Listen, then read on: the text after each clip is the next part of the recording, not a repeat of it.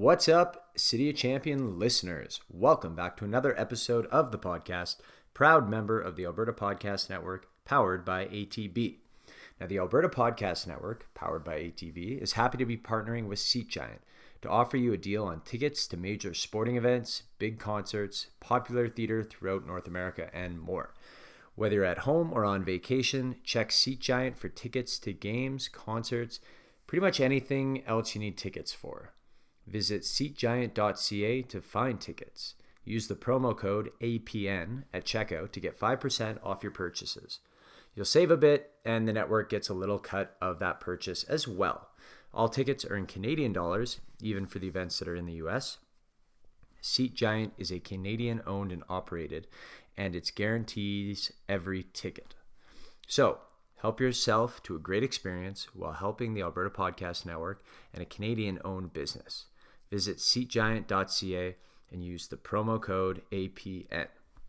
And now, back to the show. I want to start by saying my apologies to everyone for the long delay between episodes. Last month has been a bit hectic with the release of my short political documentary titled Over a Barrel. It's a look at the foreign funding behind activism against the Canadian oil and gas industry. If you haven't already, make sure you check it out. It's at overabarreldoc.com. You can watch it for free until October 31st, and I encourage you to do so. So, my guest this week is Edmonton Ward 10 City Councillor Michael Walters. This was really a perfect episode to jump back into the podcast with, because one of Councillor Walters' council initiatives is energy transition and climate resilience for the city of Edmonton. So that's obviously a pressing topic for people lately. I mean, with the federal election and Greta Thunberg's visit here. So we had a chance to discuss the city's pragmatic and thoughtful approach to climate change. And also Councillor Walters brought a ton of insight to the conversation on homelessness in the city and River Valley development. It was a truly enjoyable conversation with Councillor Walters, and I applaud him for his dedicated and conscientious work for everyone in our city. So without further ado, I hope you enjoy the show.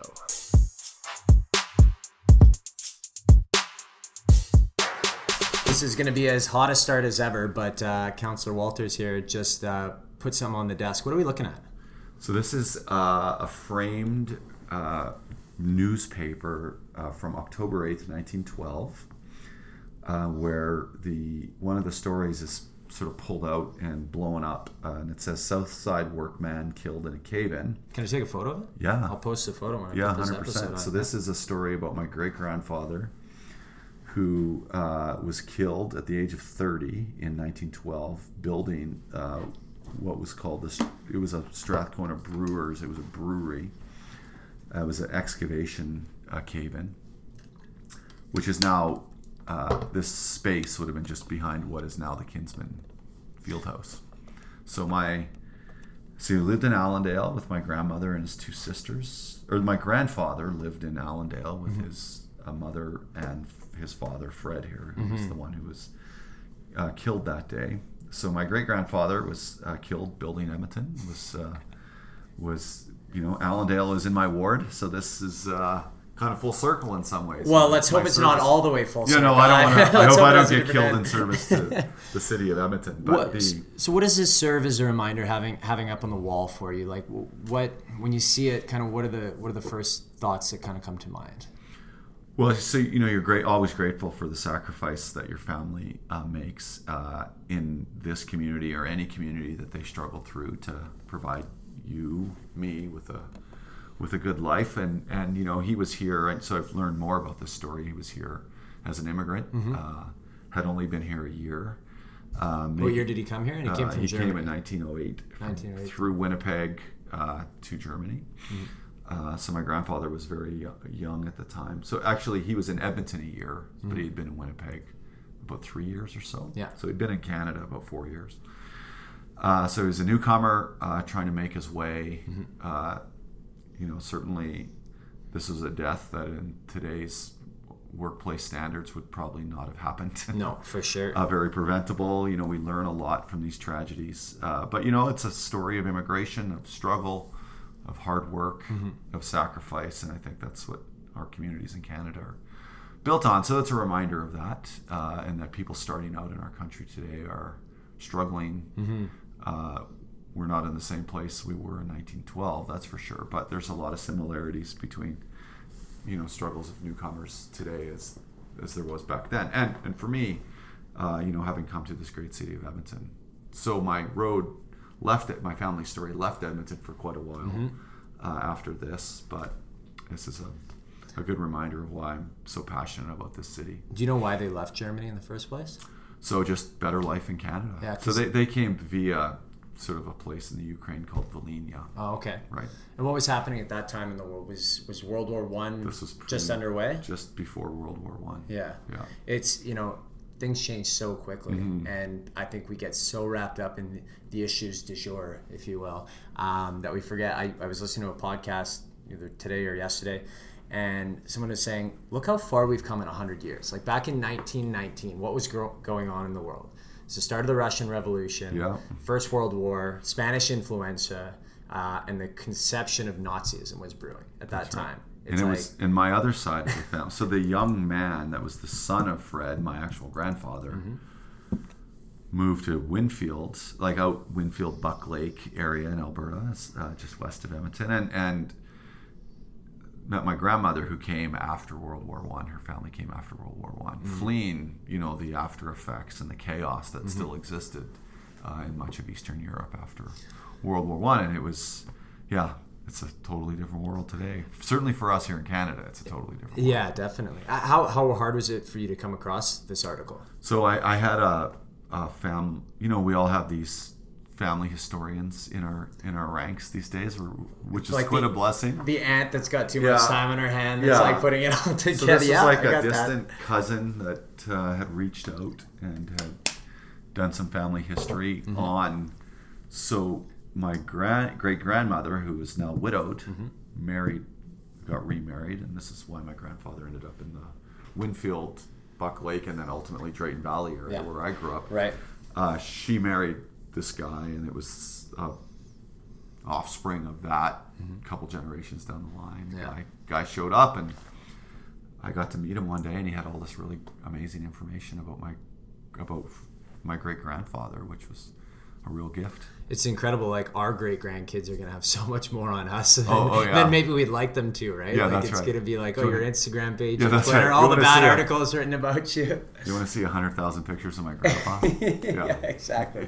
It is interesting. So how is it, bringing it back to you, how is it that a small town kid from Drayton Valley finds himself in one of the most important but probably one of the most thankless jobs in Edmonton at the same time?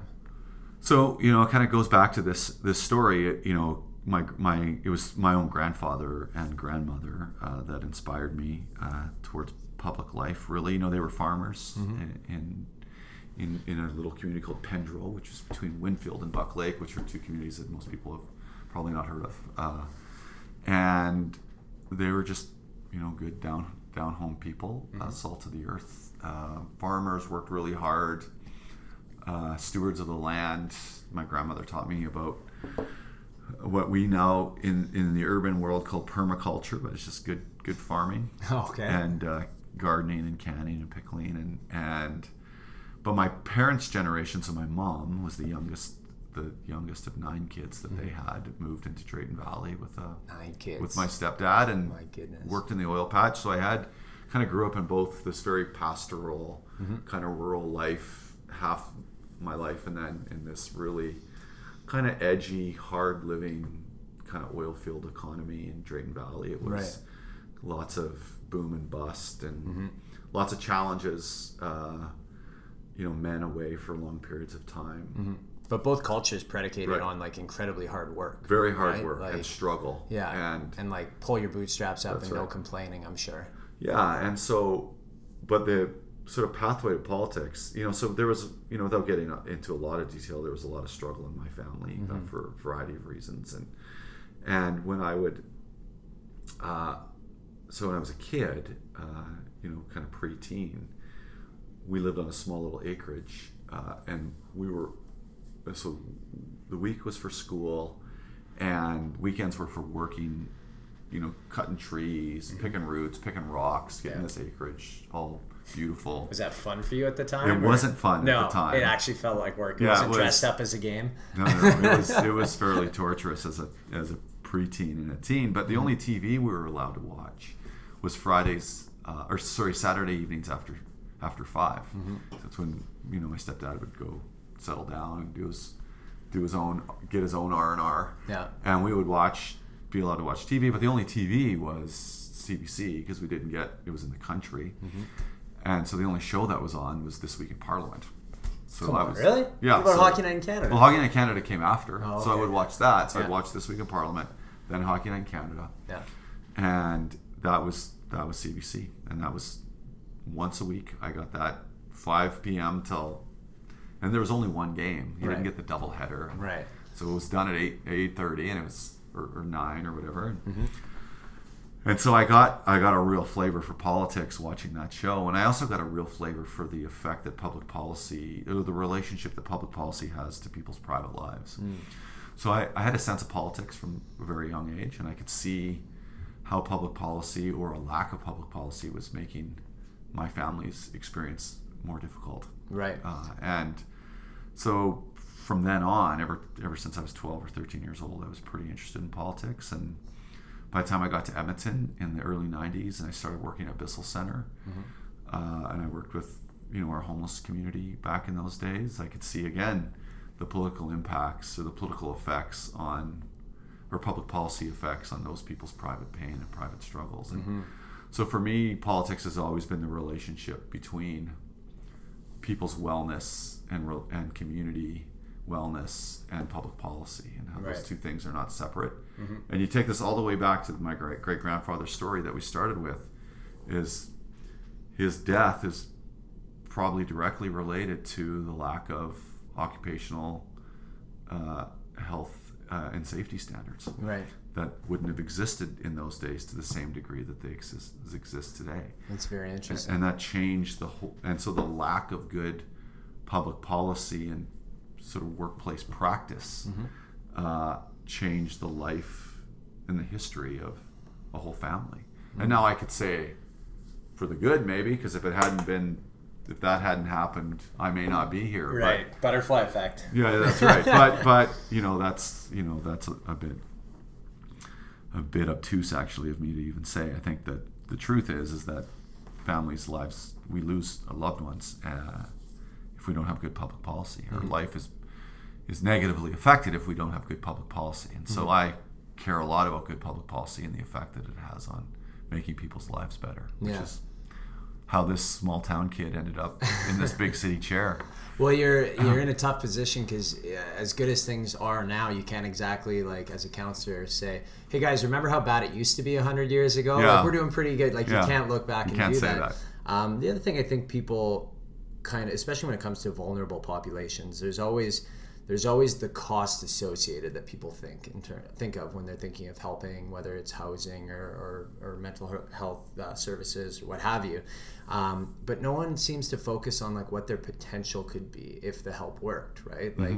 Like I've been doing a lot of research on sort of climate change and policies around the world, and one thing that gets brought up a lot is, if the money that we're putting towards climate change was put towards malnutrition or sanitation in some places that are in desperate need of those, like those kids grow up with healthy brains and healthy lives, and what are they going to contribute? You never know when you're going to have the next Elon Musk or the next Mark Zuckerberg in a group of kids. So I mean, like, life is precious, and it seems like we should always be nurturing whatever we have, because you never know who's going to make a difference, right? Well, if we could take the money out of climate change projects that are not actually reducing emissions, right? Yeah, exactly. I think a bit of money goes towards lack of success, and so absolutely, I think potential is everything, and I think cities are about potential. Like, how are we leaning towards our potential? How are we striving towards our potential as a city, as a collection of communities and a collection of people? That should be our driving force, which is why I care so much about young people and building cities that are attractive for young people. Yeah, well, when you think of how much potential one life has, right? Like how much potential good can one person do who gets their act together, who focuses on being productive and meaningful and doing something that is of value to other people, and then you multiply by however many people are in Edmonton. What is it, close to 1 million? Right? Like, how, like, potential is it? Like, you're talking about, like, limitless potential at that point. And then when you figure out how to connect those people to others, then everything changes. Yeah. Right? So when you and I meeting could change the world. Hopefully. Yeah. And everyone listening too. Everyone listening.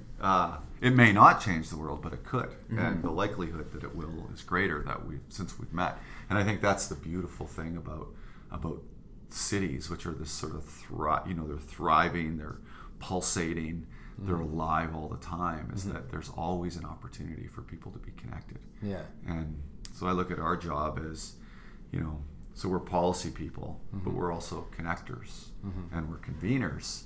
And as long as we're doing all those things really well, notwithstanding what someone's particular ideology is or what someone's worldview is, as long as we're debating good public policy with an eye on this will improve people's lives, how, and if we're connecting people together and we're convening interesting conversations and interesting debates, I think we're doing our job.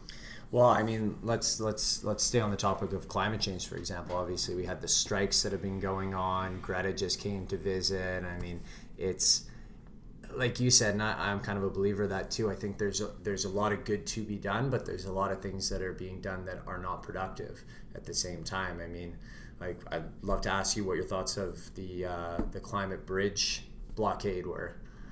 So there's a couple of things that matter a lot to me. The thing that matters most to me is my own children, and then by extension, everybody else's children. Yeah. And the future that we're trying to build for them is really important. So whether protests on a bridge are meaningful or not, I don't know. I think they irritate a lot of people. I was in that. Yeah, and lineup. And I don't generally, we could spend another hour in a podcast on most effective ways to organize communities and engage communities. I don't think that's generally very effective. But let me zoom out a little bit more. For sure. We in August created something here called the Carbon Budget for the City of Edmonton. So this is a tool that's based on the science that I actually believe profoundly in. So I'm not interested in a lot of the debates these days about disputing the tremendously comprehensively peer-reviewed science out there that's being kind of channeled through the UN.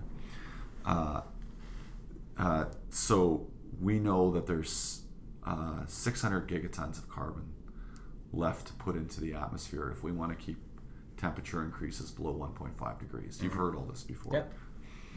So what that means for the city of Edmonton is that our contribution to that, based on our size and population and region, is about 155 megatons.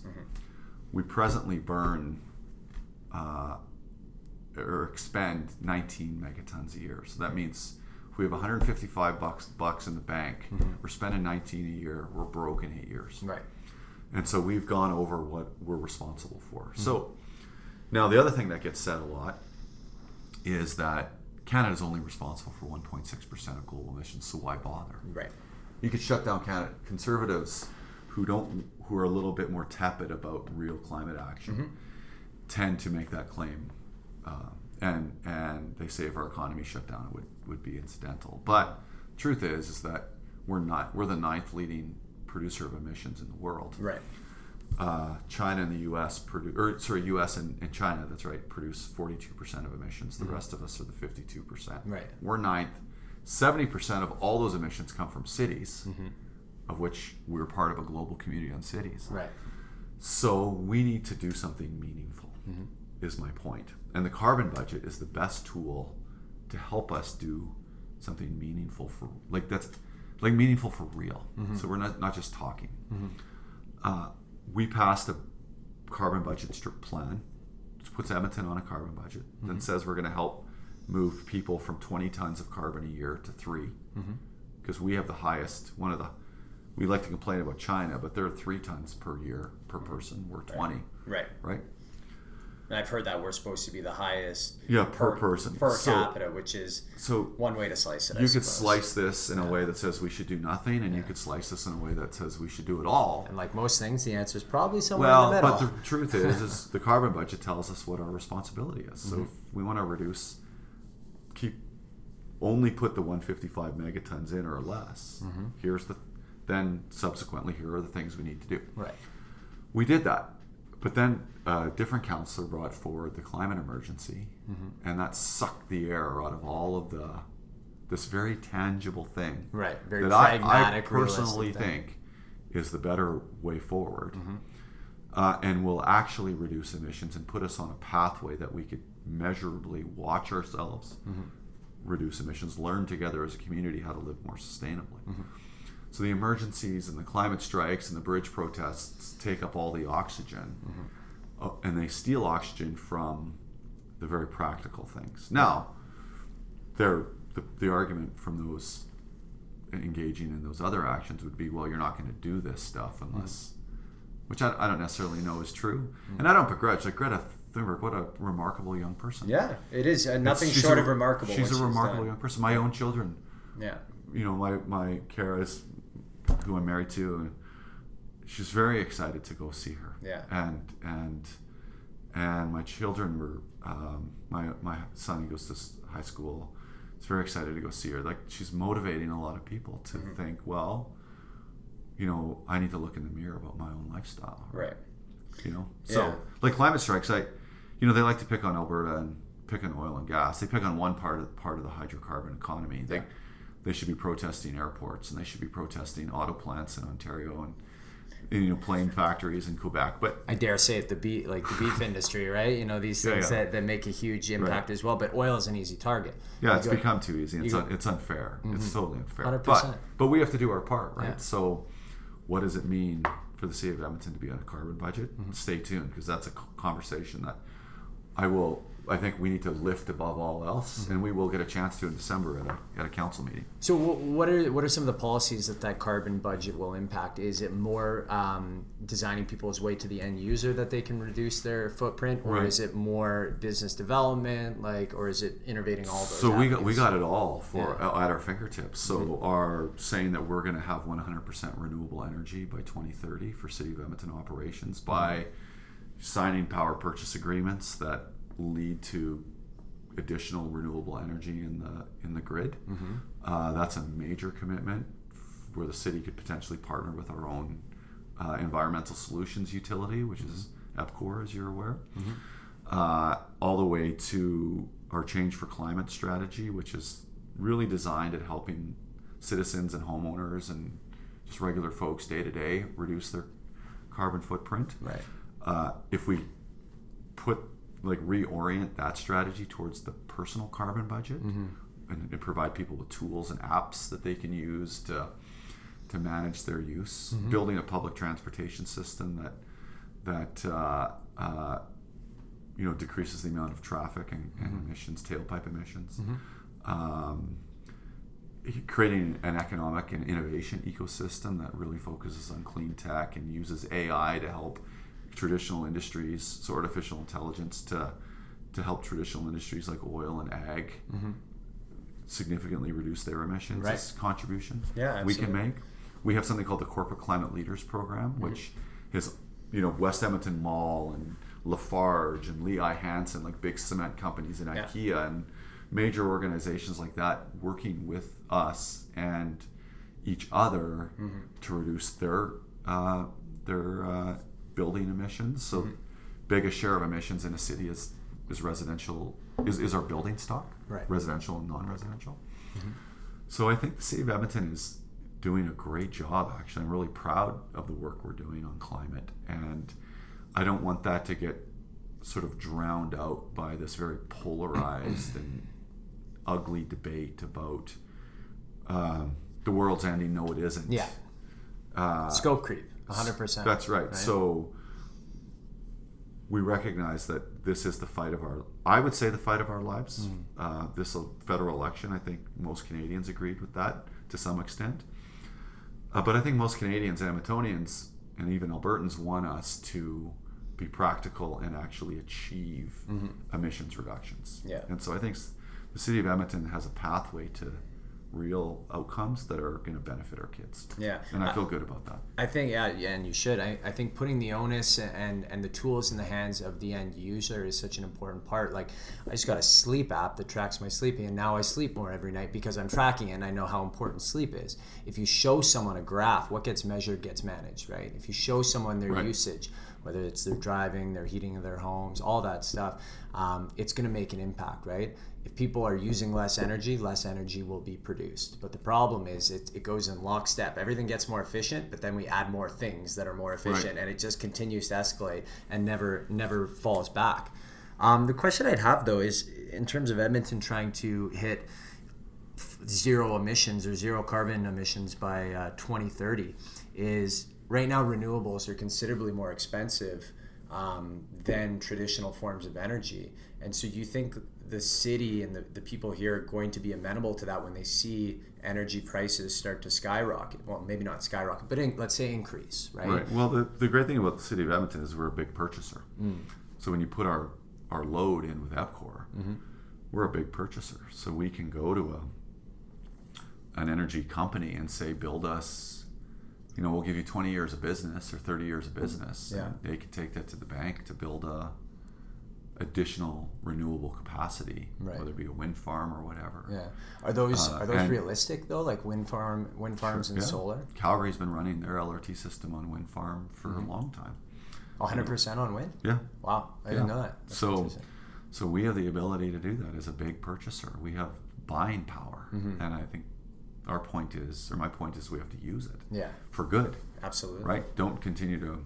So if we want to, that's the thing about electric cars, right? Like, it's one thing to have electric cars, but it's another thing to have electric cars in a grid that's powered by coal. Yeah. Yeah. Exactly. Right? You've got to trace the energy back up to the source. And truthfully, it's called grid soup. Like, what is so you have your base load, so those stable sources of energy. So I think our previous provincial governments, our existing provincial governments got it right in that if we can shift more coal to natural gas as a base load, that has a far less, the emissions are far less than they would be from coal. They're not perfect, but they're better. And then we begin to, and this is the transition that we're in, provide as storage capacity, which is a technology problem right now for renewable energy, becomes more and more viable. We then can use, smaller emission sources to power our cities. Now, then the conservation component of this is everything. Like, what are our building standards? What are our codes? Right. What's our level of education and commitment to using less energy? Like these days, I have 2 teenage sons running around turning off lights, right?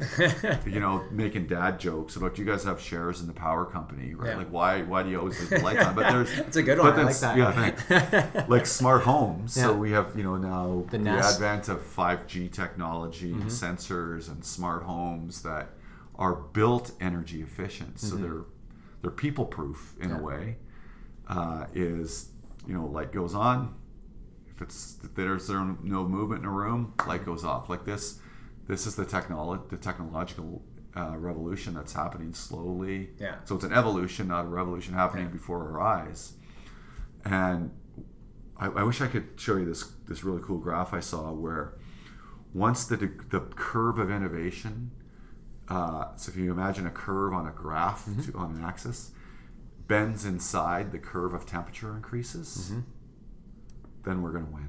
Oh, okay. So the investment in technology, the investment in, or the ability to use your power as purchasers, which we all have.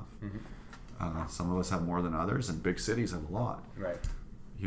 I feel really hopeful about this. But the problem is we're not fighting about that stuff. We're still fighting about, the polarizing things, whether climate change is real, whether it isn't. Yeah. That seems to have now become, and the media loves that stuff because it's controversial and there's conflict. It's sensationalist, right? Right. Like, It's the person Right. going out there and moderately saying Right. things are going to be okay if we do these Right. things. That doesn't get the news. The Yeah. the marches and the signs with Earth on Fire, that gets the news. That's right. And then you get very sort of partisan, Yeah. a very partisan political climate where one side wants to accuse the other of absolute negligence, and then the other side wants to accuse the other of absolute hysteria. Right.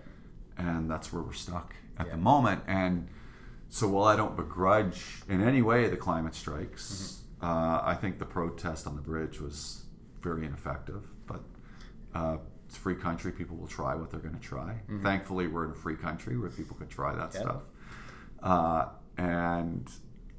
But as for Greta, she's an inspiring young figure. Yeah. But as for the city of Edmonton's carbon budget, I'm excited to continue to talk about that as a pathway and an approach that I think cities around the world should take. Yeah, absolutely, because it decentralizes that sort of responsibility, which is almost a better thing to do, right? If I, as an individual, can do something about it, I'm more likely to, especially if I'm seeing the impact. But it's so diffusion of responsibility. It's so hard to change your lifestyle, whether it's eating meat one less day a week or taking transit versus driving. Like, you don't see the immediate effects of that. It's so far flung in the future that it's really hard to act on it. And Yeah, we're that's also right. busy with our lives. But Well, it's interesting you talk about those choices that we could make, because I think that's the other thing that's on my mind is politicians, particularly that are active in supporting climate change initiatives and policies and spending, need to really practice what they preach, because I feel like this whole space is wrought with hypocrisy. And as soon as you're labeled Right. a hypocrite, right, people Yeah. just get on your case. So, our current prime minister has struggled, with saying one thing and doing another, and I think people, look sideways at that, and they're like, that's not inspiring. And I think, I appreciate his commitment to climate change as a value statement and a suite of policies. But I think all of us that are going to do that have to really practice what we preach. So, I'm personally trying I'm trying to take the bus using transit every day. So if we're going to invest people's money in building a good transit system, I should use it. Yep. And I like using it. It actually makes me happier on the days when I take the bus instead of driving through a city. Try not to eat a lot of meat, which is having tremendous health benefits for me. By the That's way, great. I feel great. What do you cut out? Red meat specifically, or all of meat? it. And I suppose I still love sushi too much. So pescatarianism. Yeah, fair enough. That's a step in the right and direction. It's all it is. It's not about boasting or flying way less. Like, Yeah. of course, people, climate change activists, raining their vitriol down in Alberta, flying over us all the time. That. Yeah. Like, so yeah, I should try not to fly unless absolutely necessary. Right. I should drive across my country before I fly to South America. These are the we have to start to. If we really are serious about this, we have to seriously change our lives, and particularly those people as policy leaders need to demonstrate that we're willing to do that, because we can't be up here on our high horse asking people to do things that we're not willing to do ourselves. Yeah. Well, because otherwise you just get looked at as disingenuous, and people wonder, like, Right. are you just pandering? Are you just being the politician and saying what you think the voter base wants to hear you say? Like, the one that sticks out to me with Trudeau is Bill C-48, and then buying the pipeline. It's like, well, you just enacted a tanker ban, but then you bought a pipeline. It's like, what's your end game here? What's the plan? Yeah, well, hopefully we know that plan soon. Yeah, exactly. So we know what your 2030 vision of Edmonton looks like as far as energy policies. What about social policies? Like, what do you think that we can do better? And I know it's something that's really important to you, so I'm excited for the lesson I'm about to get. Well, let me try and frame this. How much time do we have left? Well, I got 10 or 15 minutes or something like that. it's all your schedule. Okay, yeah. Speaking of that family, I got to get home to them. Yeah, no problem. So one of our goals is healthy city. So that's a big statement, vague as Healthy it in is. what way? Yeah, healthy in what mentally, way? physically. So all those things. So I always talk about from the river valley out. Edmonton's greatest jewel or greatest asset is our river in our river valley. I love to canoe. I was on the river a few times this summer. Just reminded about how amazing this place is as a natural place. The river is our source of life. It's, first world clean drinking water, yay, Epcor. But, it's the river that provides that to us. So, being healthy in Edmonton is, to me, really taking advantage of our natural assets. So we have this river valley, and we have the tributaries, the White Mud Creek, Black Mud Creek, all all the stuff around Gold Bar. Like, our city is beautiful. So maintaining that beauty and making it more accessible to people, to all people, is something that matters a lot to me. So whether it be through our open spaces like parks planning, which is called Breathe, whether it be just through general creating access. I sit on the board of an organization city's part owner in, called River Valley Alliance, that we share with 6 of our other neighboring municipalities, building this 90-kilometer trail from one end of the river valley to the other, Devon to Fort Saskatchewan. Really about we built these beautiful boat launch docks and bridges, and the funicular is all part of that whole system of work. To just creating above those natural assets, sort of wellness spaces that kind of mimic our natural assets through how we build our parks and our sports facilities and our rec centers, so that the citizens of Edmonton have an opportunity to be well.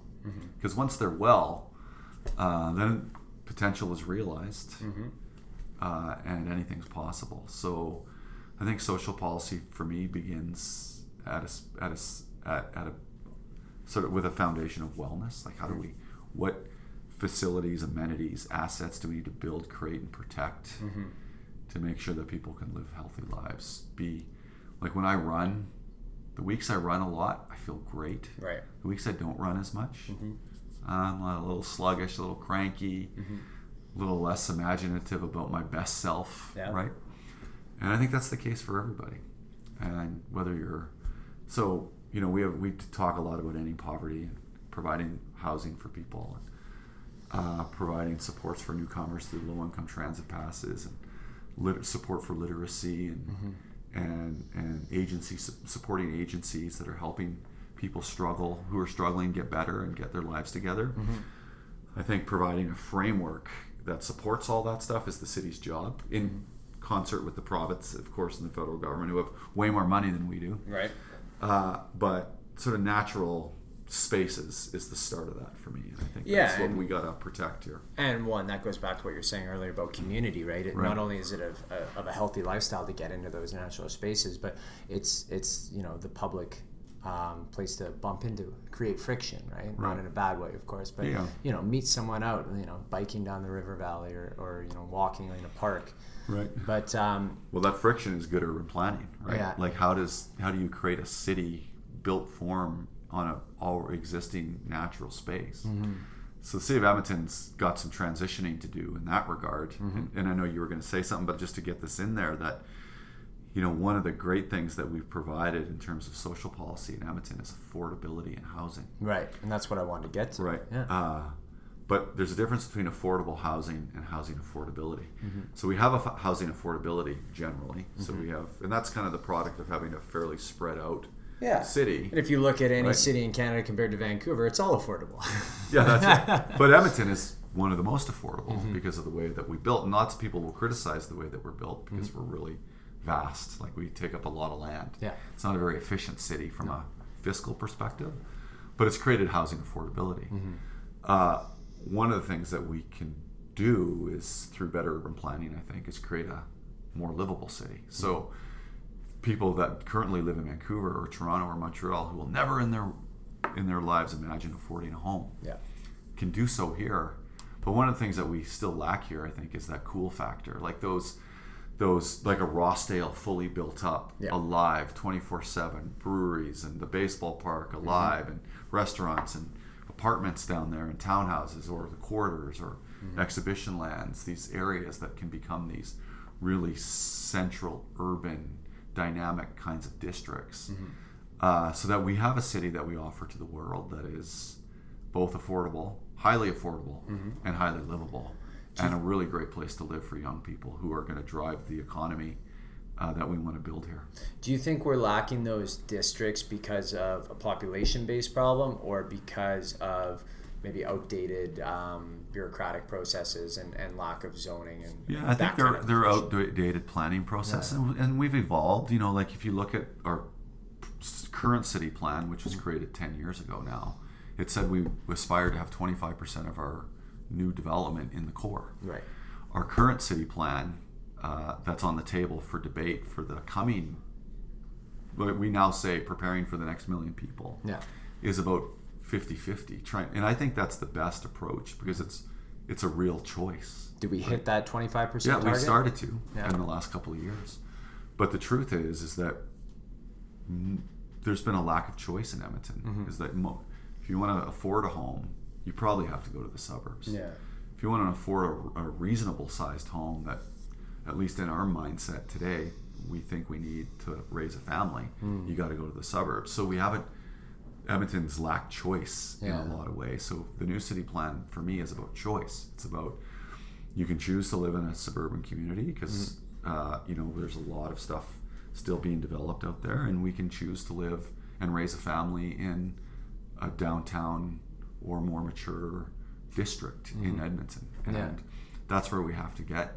And I think once the marketplace and the consumers start to pick, what we see in most cities that are far more mature than Edmonton in terms of age, more and more people are living in, and particularly younger people are starting to choose to live in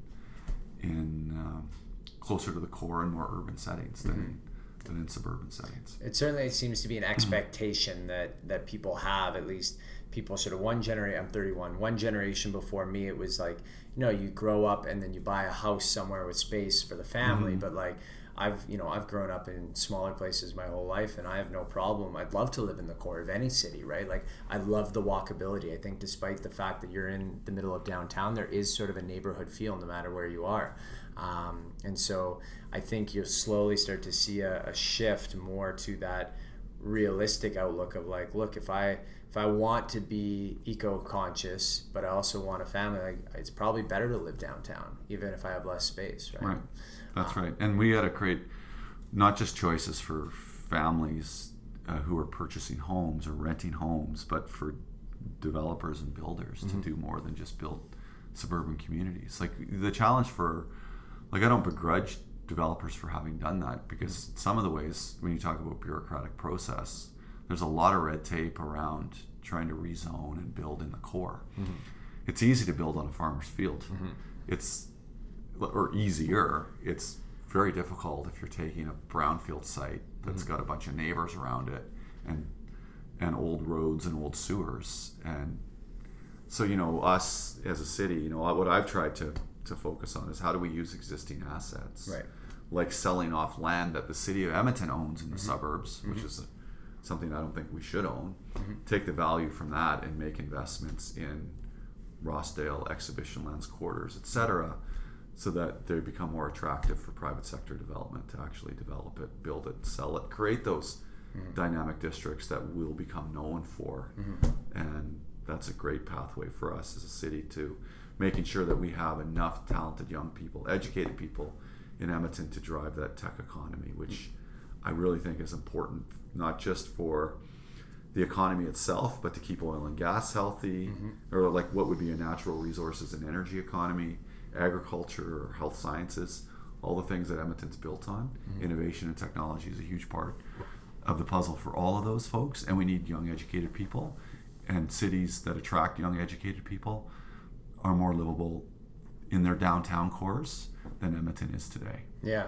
One thing I could never understand is why hasn't anyone developed sort of more of those districts along the river valley? I mean, like trying to make a symbiotic relationship between a district and sort of the by the river, somewhere that everyone likes to be, right? Like, imagine on that 90-kilometer bike track that you've got a place where you can stop in and grab a coffee or a beer or bite to eat or what have you. Is there some type of regulation? So let's talk about Rossdale, right? Like, Rossdale's a complicated space, old power plant that's historically protected, that is so cavernous and big, no one knows what to do with it. Although there's incredible imagination about that, so I think we're getting closer.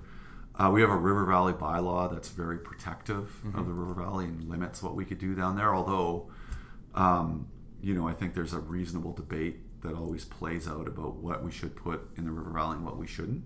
And it's a very healthy debate in our city because, like I said, that is our center, our essence as a sort of being, as a community. And so I do appreciate that debate. But I think we can do a lot more Riverside stuff because we already do it. Like there's lots of neighborhoods in Edmonton that the highest priced real estate in any community is those lots that are closest to ravines or the River Valley. But having there's a great opportunity afoot in Rossdale for us to do something meaningful there in the next 5 years. Yeah. If we've really rolled up our sleeves and got down to it and decided to prioritize it, we could make something magical happen there. Well, I'd love to see it as someone who didn't grow up here but plans to make my life in Edmonton. Where did you grow up? Vancouver. Oh, okay. Yeah. All right. So that's a great story. We need way more of you. Exactly, right? Everyone asks me when they say, where are you from? I say Vancouver. They go, no one comes east. Everyone always goes west, right? Like it's like either you move from Ontario to the prairies or you move from the prairies to Vancouver. But no, I'm happy to have done it. Like it was a family choice. And when I was 22 back in 2011 and it's just something about this city. There's that draw, and obviously I'm a big booster of the city, which is why I started the City Champions podcast. Just celebrating people doing inspiring or interesting things here. So that's awesome. I appreciate you being a part of it, and I also appreciate the fact that you got a family to get home to. So I got time for another question if you got anything. Another question. All right, I haven't even actually hit the list because it's just been such an organic conversation. But let's say this: if you only had enough resources to tackle one issue before you left council, what would get 100% of your focus? If I was done in 2 years, which I'm not saying I am. There's no dramatic announcement here on the podcast today. Damn, we love exclusivity. Yeah. I've been really passionate about affordable housing for much of my career, 20 years. I started, I was working at Bissell Center in the late 90s. We have before us an opportunity to, for all intents and purposes, end homelessness in Edmonton. There's a model called permanent supportive housing, which is a housing type that provides the appropriate 24/7 wraparound services. You can't take someone out of the ravine who's got a massive addiction that's been propelled by mental health challenges, or mental illness, and then just put them in an apartment and say, good luck. There you go. You got four walls and a roof. 4 walls and a roof. Yeah. I'm done. Yeah. That we recognize they're out. They're not. That's not working. So, that issue I think is at the intersection of good social policy, good economic policy, for sure. In that, the province of Alberta probably spends $75,000 to $100,000 a year supporting a homeless person through the various services that they would bump into. To one person? To one person. The province spends that? Through their homelessness. Wow. So whether they end up in law, like being dealt with by police, or whether they end up in the emergency room, or whether they're, through FCSS funding various agencies or other kinds of services, versus what we understand to be $35,000 a year to house that person. Right.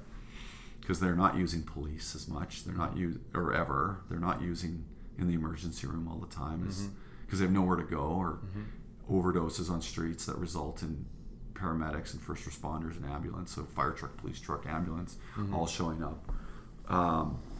It's just, and we have the math. So I'm not going to bore you with all these numbers. It's super interesting to me, though. We have the math that says it is the smartest economic decision to house somebody well. Now, if that, unfortunately, it seems like that's what motivates us, as opposed to just the sort of moral, like somebody's fallen apart and they need to recover, put their life back together, and there's all kinds of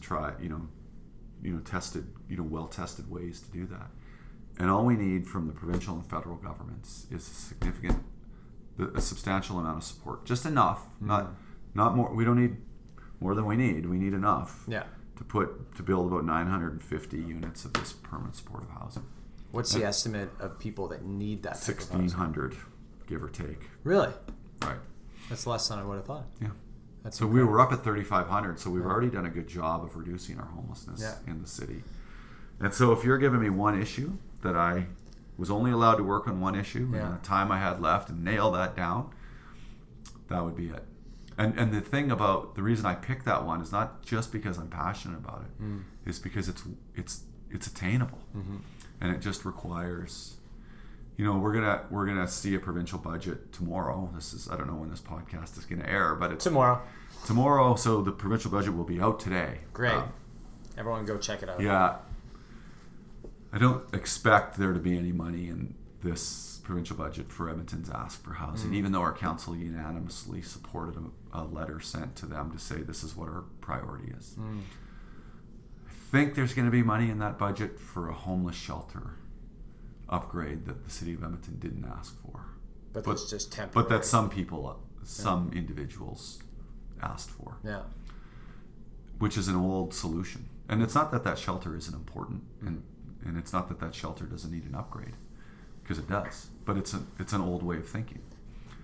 The people who run the shelter appreciate that you need permanent supportive housing, as that's the crown jewel of the strategy. That's what really ends homelessness and gets people off the street, which is the other thing that this is causing from an economic perspective is social disorder in all of our business areas. Right, of course. So we're getting devaluation letters of of support. Anything like that. That's right. Yeah. And lack of business. Like Chinatown, you got a tent city right at the perpendicular to the head of Chinatown right now. Who wants to go to Chinatown when there's a tent city there with all kinds of inadequate activity occurring?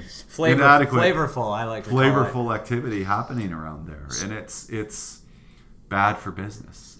So let me ask you, in that model, is there an economic calculation of the productivity of the people whose lives might be changed for the better, like once you get them into a supportive housing unit and then get them perhaps a job, something that gives them meaning and purpose in life? Like, is that calculated? Yeah. So I don't know that to that level of detail we have data on productivity in people's lives.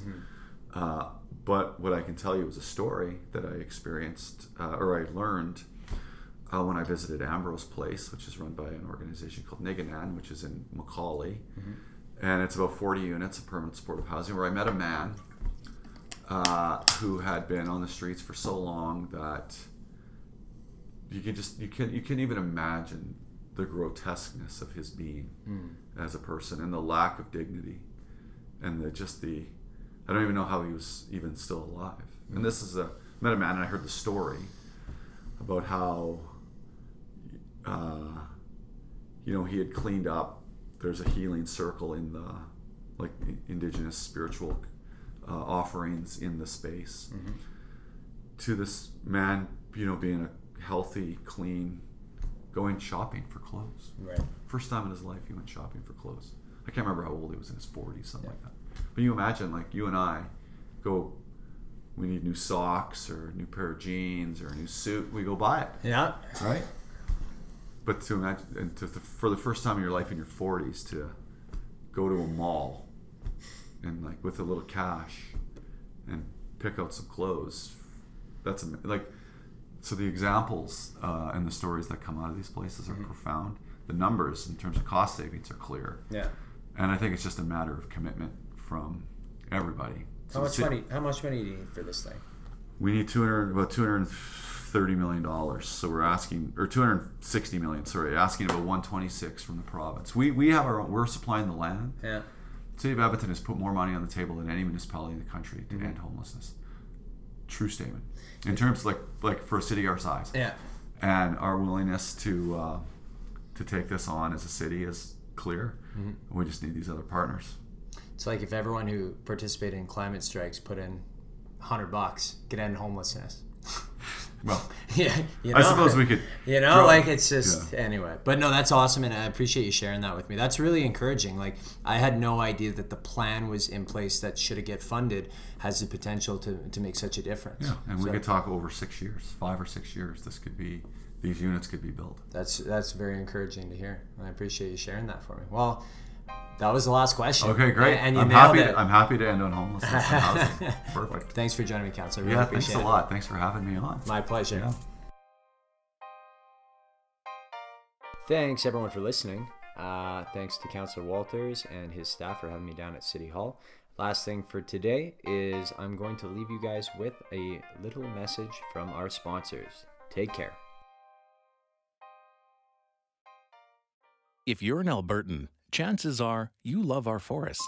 With more than 60% of the province covered in them, they're where we play, explore, and work. Over 40,000 Albertans are employed because of our sustainable forestry industry.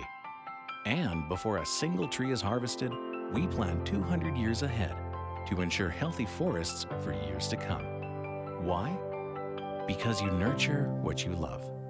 Learn more at loveabforests.ca.